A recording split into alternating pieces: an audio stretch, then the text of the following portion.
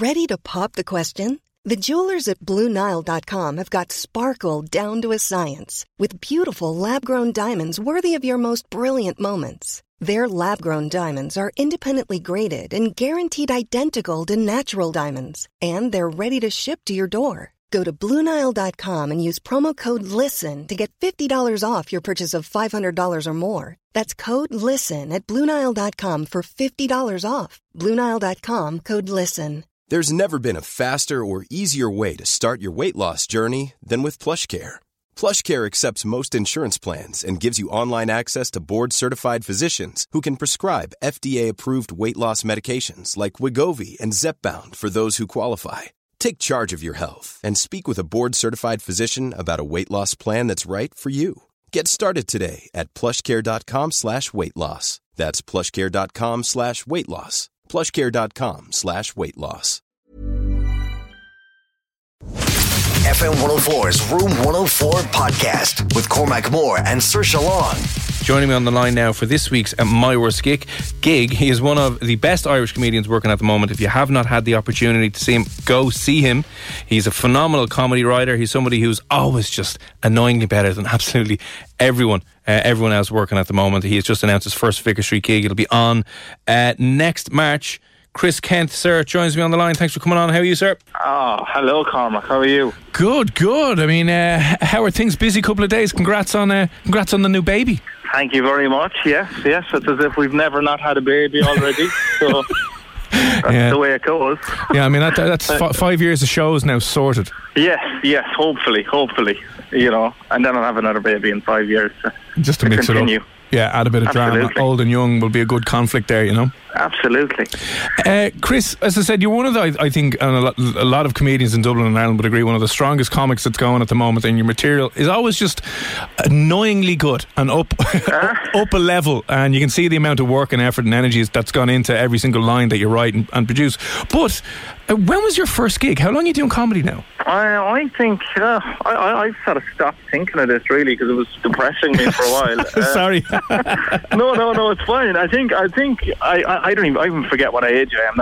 I'm really bad at. I think I'm doing it about 13 years now, coming up on 13, 14 years. But full time, maybe 8 or 10 or something like that. You know, it's kind of it's kind of hobbyish for a couple of years, and I did a bit of travelling and stuff like that, where there was big gaps. But yeah, I'd say about 11 years full time, I reckon. And where was your first gig? My first gig was in Cork, in a place called the Tiki Lounge. It was very much a smaller room above a pub, and it was. I was kind of wanting to do it for a while. Yeah. Bishop was doing Joy in the Hood, so I got exposed to all this new comedy because friends of mine were doing comedy clubs, and I never really knew it existed. And I wanted to get a little nudge.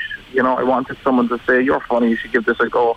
But I ended up having to convince myself into it because the nudge never came. But it's okay. I'm still glad I done it. So yeah, that was the first gig, which is a terrifying bundle of nerves, but also adrenaline, and even the tiniest laughs I think are quite addictive. You know. How long was the first set? How many minutes? I think it was about 5 minutes or something like that. Maybe 5 or 7 minutes. And I don't think I was very. You said there that you're a fan of my writing, which is lovely. But I think back then I don't think it was. I was just doing stuff that I thought other people would find funny, you know. So there was probably little bits about myself, and then there was stuff I'd heard people say on the building site that I thought was hilarious, you know. So it was all that kind of stuff. So a million miles from what I'm doing now, which is good, like, obviously. You know, if you started out exactly how you wanted to end up, I think it would be really weird. Yeah. There'd be no joy or appreciation or kind of fun in the whole thing. Yeah, it's very cringeworthy now thinking back to those gigs, but they were still very enjoyable, you know. Yeah, and they were still really, really good crack.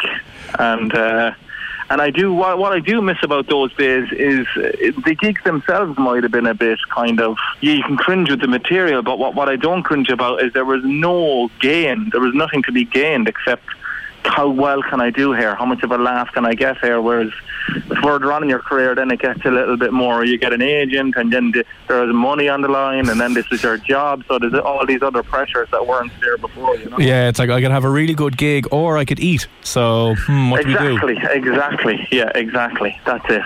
But yeah, Jesus, yeah, it seems like a lifetime ago now, to be honest. But yeah, that was it. First couple of gigs in there. And there was a lovely little scene in Cork at the time where you could jump up at a few comedy clubs, you know. And that was it. But saying that now, even then, like, you were probably getting up every couple of weeks, you know, every 2 or 3 weeks maybe. So it definitely wasn't a regular thing in the beginning. Yeah, I know what you mean. And you hear a lot of comics outside of Dublin complain that there is unfortunately very little in Cork and Limerick and Galway and at the moment so it can be a bit hard to get gigs. But from your first gig way back when till now, you know, just par for the course is the fact that there's going to be some dodgy gigs along the way. What have been, looking back now, what have been some of your best, worst gigs? Yeah, best, worst gigs. I love this. Is my favourite. I have often been able to catch myself in the middle of a debt and say, I can't wait to tell the lads about this one. This is great. Because nobody wants to hear about you smashing a gig or you know, it was great, I got this many rounds of applause. Yeah. Nobody wants to hear that. There are comics that do that. Nobody ever wants to hear that. They want to hear about you dying. I had a particularly bad, I'd say death-wise. Death was in the Halfpenny Bridge, actually, above there in Simon's Club. Yeah. And I had it in my head that I was doing new material, and I can be quite stubborn. So I worked all day on my new material, and I was not willing to go a different path, you know. Yeah. So I got in there that night, a very, very tough gig. Like, Simon was getting absolutely nothing out of them anyway. It turned out most of them were Danish, I think, didn't have very good English. There was a small crowd there anyway, so I didn't have time to pick up another language or have the common sense to go to myself, maybe this isn't the place for the new stuff, the place that's eerily silent and terrifying. So I went for it in a fashion that I've never, like nothing. Some people say I got nothing. Some people say I did. I mean, I've never felt anything like it. They were just somehow as well. The 20 people managed to maintain eye contact with me at the very same time. Every one of them had my eyes, and I just remember like just my mouth drying up, and I would have been professional at that time. I would have been going a while. And everything, what's weird when you have a death like that is everything floods back. You become an open spot again. You start stumbling on words. Your mouth starts to dry up. I could like hear myself sweating. That's the only sound I could hear that evening. And I don't sweat on stage, as you know. I'm a very cool, calm and collected. Yeah, I don't really sweat. If I'm sweating, we're in big trouble. And I was sweating an awful lot. And then I tried to go back into some new, older material, some of the stuff that we would say, this is tried and tested. Yeah. That didn't work either. And then I just started, basically, my inner voice was coming out on stage, basically saying, I don't know what to do anymore with you people. It's I don't know what to do. You know, and I got the heckle of all heckles, which is a woman that stood up and sort of turned around to the room and asked. She stood up and looked at me and said, could somebody please help him? And that's what, like, that is a heckle that I heard. Are you serious? I swear to God, yeah, never leave me. I thought I could hear it in my testicles, you know, when I think back. That's where the feeling goes. Was she like angrily saying this, or was she kind of really sad and totally concerned about my well-being and my health, and just totally, can somebody please help him? And I remember just the concern in her voice, like, call an ambulance, do something. Oh my God. And I remember putting my coat on. I didn't say goodbye to anyone that evening. I walked to the back of the room and put my coat on. I was living in Rathmines at the time. I drove all the way back to Rathmines. I turned the telly on. I was looking at DVDs at the time. There was a DVD, Hunger, with Michael Fassbender, I think, and I just hadn't watched it, and I couldn't sleep or anything. I stuck that on, and that's obviously quite a depressing movie in itself, like, you know. And, you know, I thought, Jesus, at least, you know, he might have some understanding of what I went through, but not all of it. I've had it worse in this situation. That's the way I was thinking to myself, you know. Oh, good God. That was a debt, man. That was a debt, and I think I would say I have some responsibility to take, but I've also had gigs that are just... Because comedians are they're idiots. Sorry, I almost swore there. Oh, you can swear if you feel like it, it's fine. Okay, let it all out, Chris, let it all out. Good. Comedians are idiots, because you'll turn up to a gig, and even though you know you've done thousands of gigs, and some fucking idiot will be like, oh yeah, we're thinking of having the gig here, everyone's going to be eating, we're going to hand you a wireless mic, and you just get going, and you're like, yeah. And sometimes you just go with it and you go, I know this won't work. I know this gig won't work in a garden centre or on a, you know what I mean, like the opposite of a comedy club or a bowling. But you're still an idiot. And I mean, like if a footballer if you came up to Man United and you said, look lads, we're playing with a square ball today, they'd know it's not going to work. But comedians will go, all right, we better do it. Yeah, it's for £8, so I've got to do it. Yeah, exactly. So I did one in my early days. Earlier than that gig, I got a gig it was like a charity gig, right? And I was so naive at the time. Comedy promoter in Cork had got me 10 minutes at a comedy. It was Nivea for men, a kind of a big Jew in Silver Springs Hotel, and he said, could you do 10 minutes comedy at the end of the night? It'll be, it wasn't even good money, but I was delighted because it was sold out, and it was like 300 or 400 people, and I was like, Jesus, this is going to be unreal. The thoughts of that size of a crowd, Yeah. So the format it was a chat show format when I arrived, and basically George Hook, there was a couch on stage, and he was interviewing people, right? And I was meant to do some comedy at the end. So initially he was interviewing Donald Cusack, Cork goalkeeper, legendary player who just came out at the time, right? And it was all brilliant and all very inspiring, and everyone in the room was clapping, and I couldn't wait. I thought this is going to be lovely. And then he brought on Ray Houghton, and I was on after Ray Houghton, and Ray Houghton was just... He had them eating out of the palm of his hand, and honestly, the atmosphere in that room was absolutely electric, which I thought was a good thing. He wasn't anyway. And then, just before he wrapped up the interview with George Hook says to him, well, now, Ray, tell us about Hillsborough. So then Ray goes on to give a first-person account of Hillsborough, the darkest day in football history. So the mood has changed to men cheering, to men practically crying. And then they said, basically, without even taking a break, now please welcome to the stage a comedian that you've never heard of to do 10 minutes of material. And I did. I walked up, and I could feel the tension. I've never felt anything like it, And I think I made a joke, and it wasn't actually a joke. I said, one of my opening lines was, it's great to be here in such a packed room, and it was for the charity, and it started to get a ripple of laughter, thinking that it was some kind of joke about Hillsborough, but no. Whoa. Yeah, I thought that was a good. I thought that was a good joke. That was a good gig to take. And if I got offered anything like that now, I'd be like, Jesus Christ, not a chance in hell, Well, it would have been magic if you had gone on. If they'd rapped on, who put the ball in England's net, and then Chris Kent. Here we go. Yeah, of course. That would have been an ideal place to bring me on, but I'll never forget him saying, tell us about Hillsborough. And I'm like, fuck. And the room, oh my God. We went from men cheering to men crying to men crying again for me. I know you're never going to win a crowd like that after something as serious like that, and no one knows who you are at the time, and you're coming out going, oh, but did you wind up getting any laughs at all? No, I did. The gig actually went okay. It was just the mood in the room. Right, it was such a weird gig to do after someone talked about that. So it's like coming on at the end of a funeral, like. No, that's exactly what it was like. It's like doing a gig in the funeral, but standing on a coffin while you're doing it on set, and the people were unaware there was comedy at the funeral. Of course, and you're just trying to do it to them anyway. So, other deaths that I've had in corporates, where I've done a corporate in a room that was like in the shape of an L. Oh, lovely! And I had one side of the room.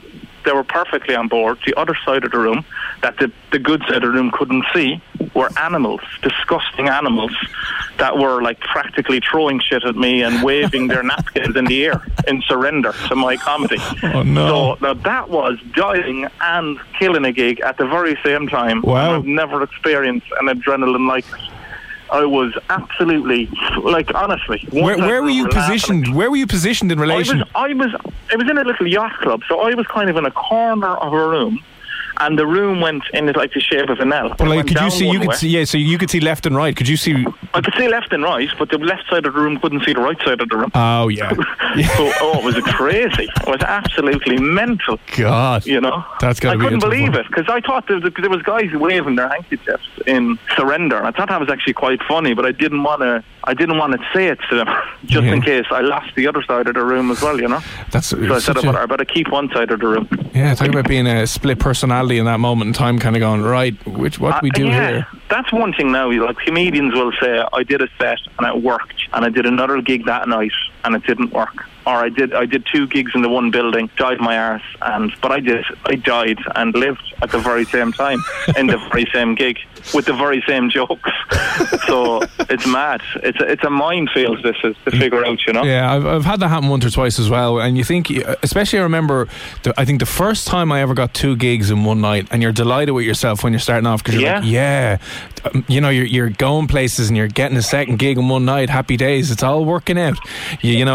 Quitting your good job wasn't a stupid idea, and you can go back to your missus and tell her it's fine, I got 2 gigs. And the exact same thing happened. I went from one club where it worked, I went and I was like, I'll just do the same again, and then died a death. Yeah, that happens. I think assuming the gig is going to go well, which is what happens when you double up, is the detriment to your comedy, because what happens then is, like, you probably wouldn't have died in that second gig if you'd have taken it at face value. Whereas when you think it's going to rip, and then some tiny little thing goes wrong, it starts playing on your mind while you're on the stage, and whenever anything else but the comedy is going through your head, the gig kind of suffers. And if it's a tough gig anyway, then that just equals you dying on your arse and thinking of ways how to justify it all to yourself. Yeah, there's some good ones, Chris, I have to say. There's some good bad gigs. There's some good bad gigs, yeah. I mean, there's probably more. They're just my favourite thing in the world, I think. I love hearing deaths of comedians, They're brilliant, because we can kind of revel in them and we can kind of just have a good time, like, share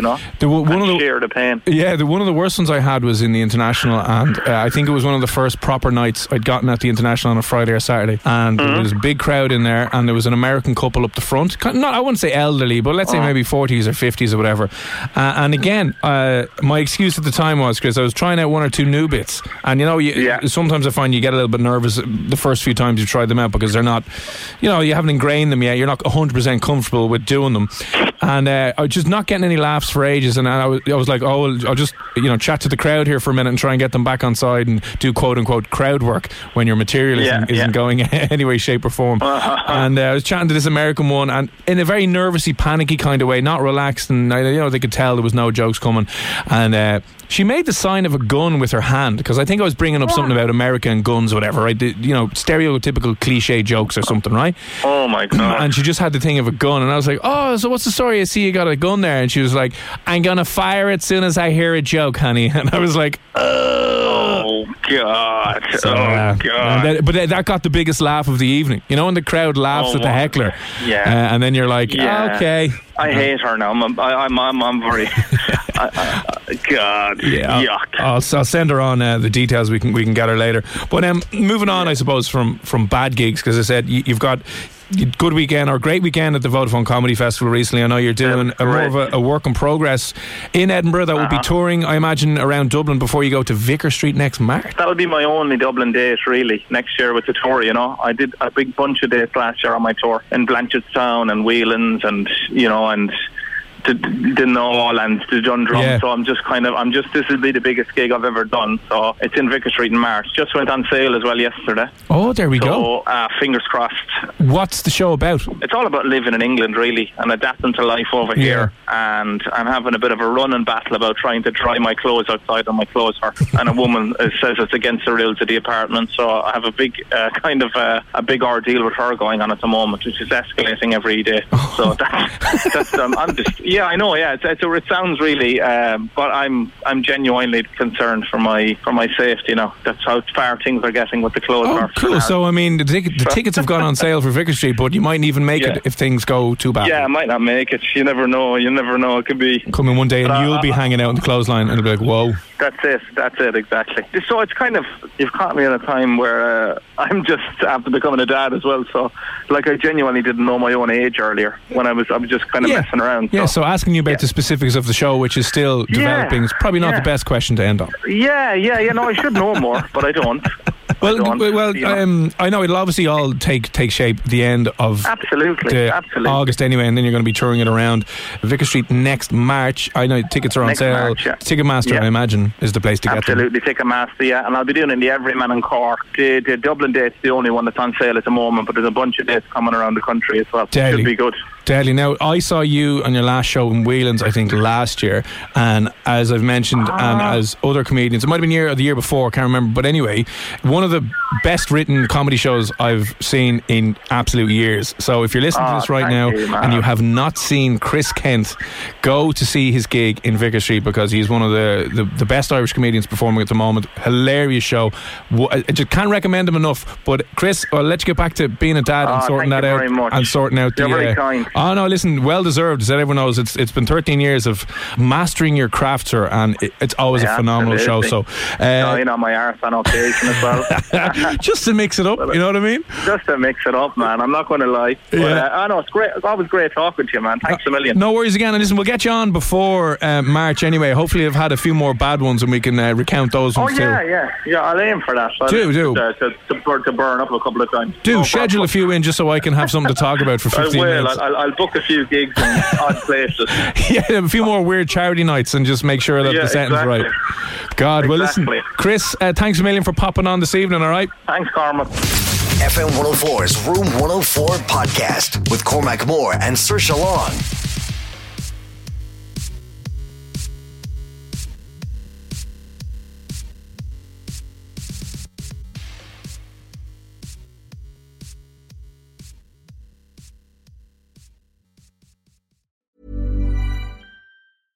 Flexibility is great. That's why there's yoga. Flexibility for your insurance coverage is great too. That's why there's United Healthcare Insurance Plans. Underwritten by Golden Rule Insurance Company, United Healthcare Insurance Plans offer flexible, budget-friendly coverage for medical, vision, dental, and more. One of these plans may be right for you if you're, say, between jobs, coming off your parents' plan, turning a side hustle into a full hustle, or even missed open enrollment. Want more flexibility? Find out more about United Healthcare Insurance Plans at uh1.com. Planning for your next trip? Elevate your travel style with Quince. Quince has all the jet-setting essentials you'll want for your next getaway, like European linen, premium luggage options, buttery soft Italian leather bags, and so much more. And is all priced at 50 to 80% less than similar brands. Plus, Quince only works with factories that use safe and ethical manufacturing practices. Pack your bags with high-quality essentials you'll be wearing for vacations to come with Quince. Go to quince.com/pack for free shipping and 365-day returns.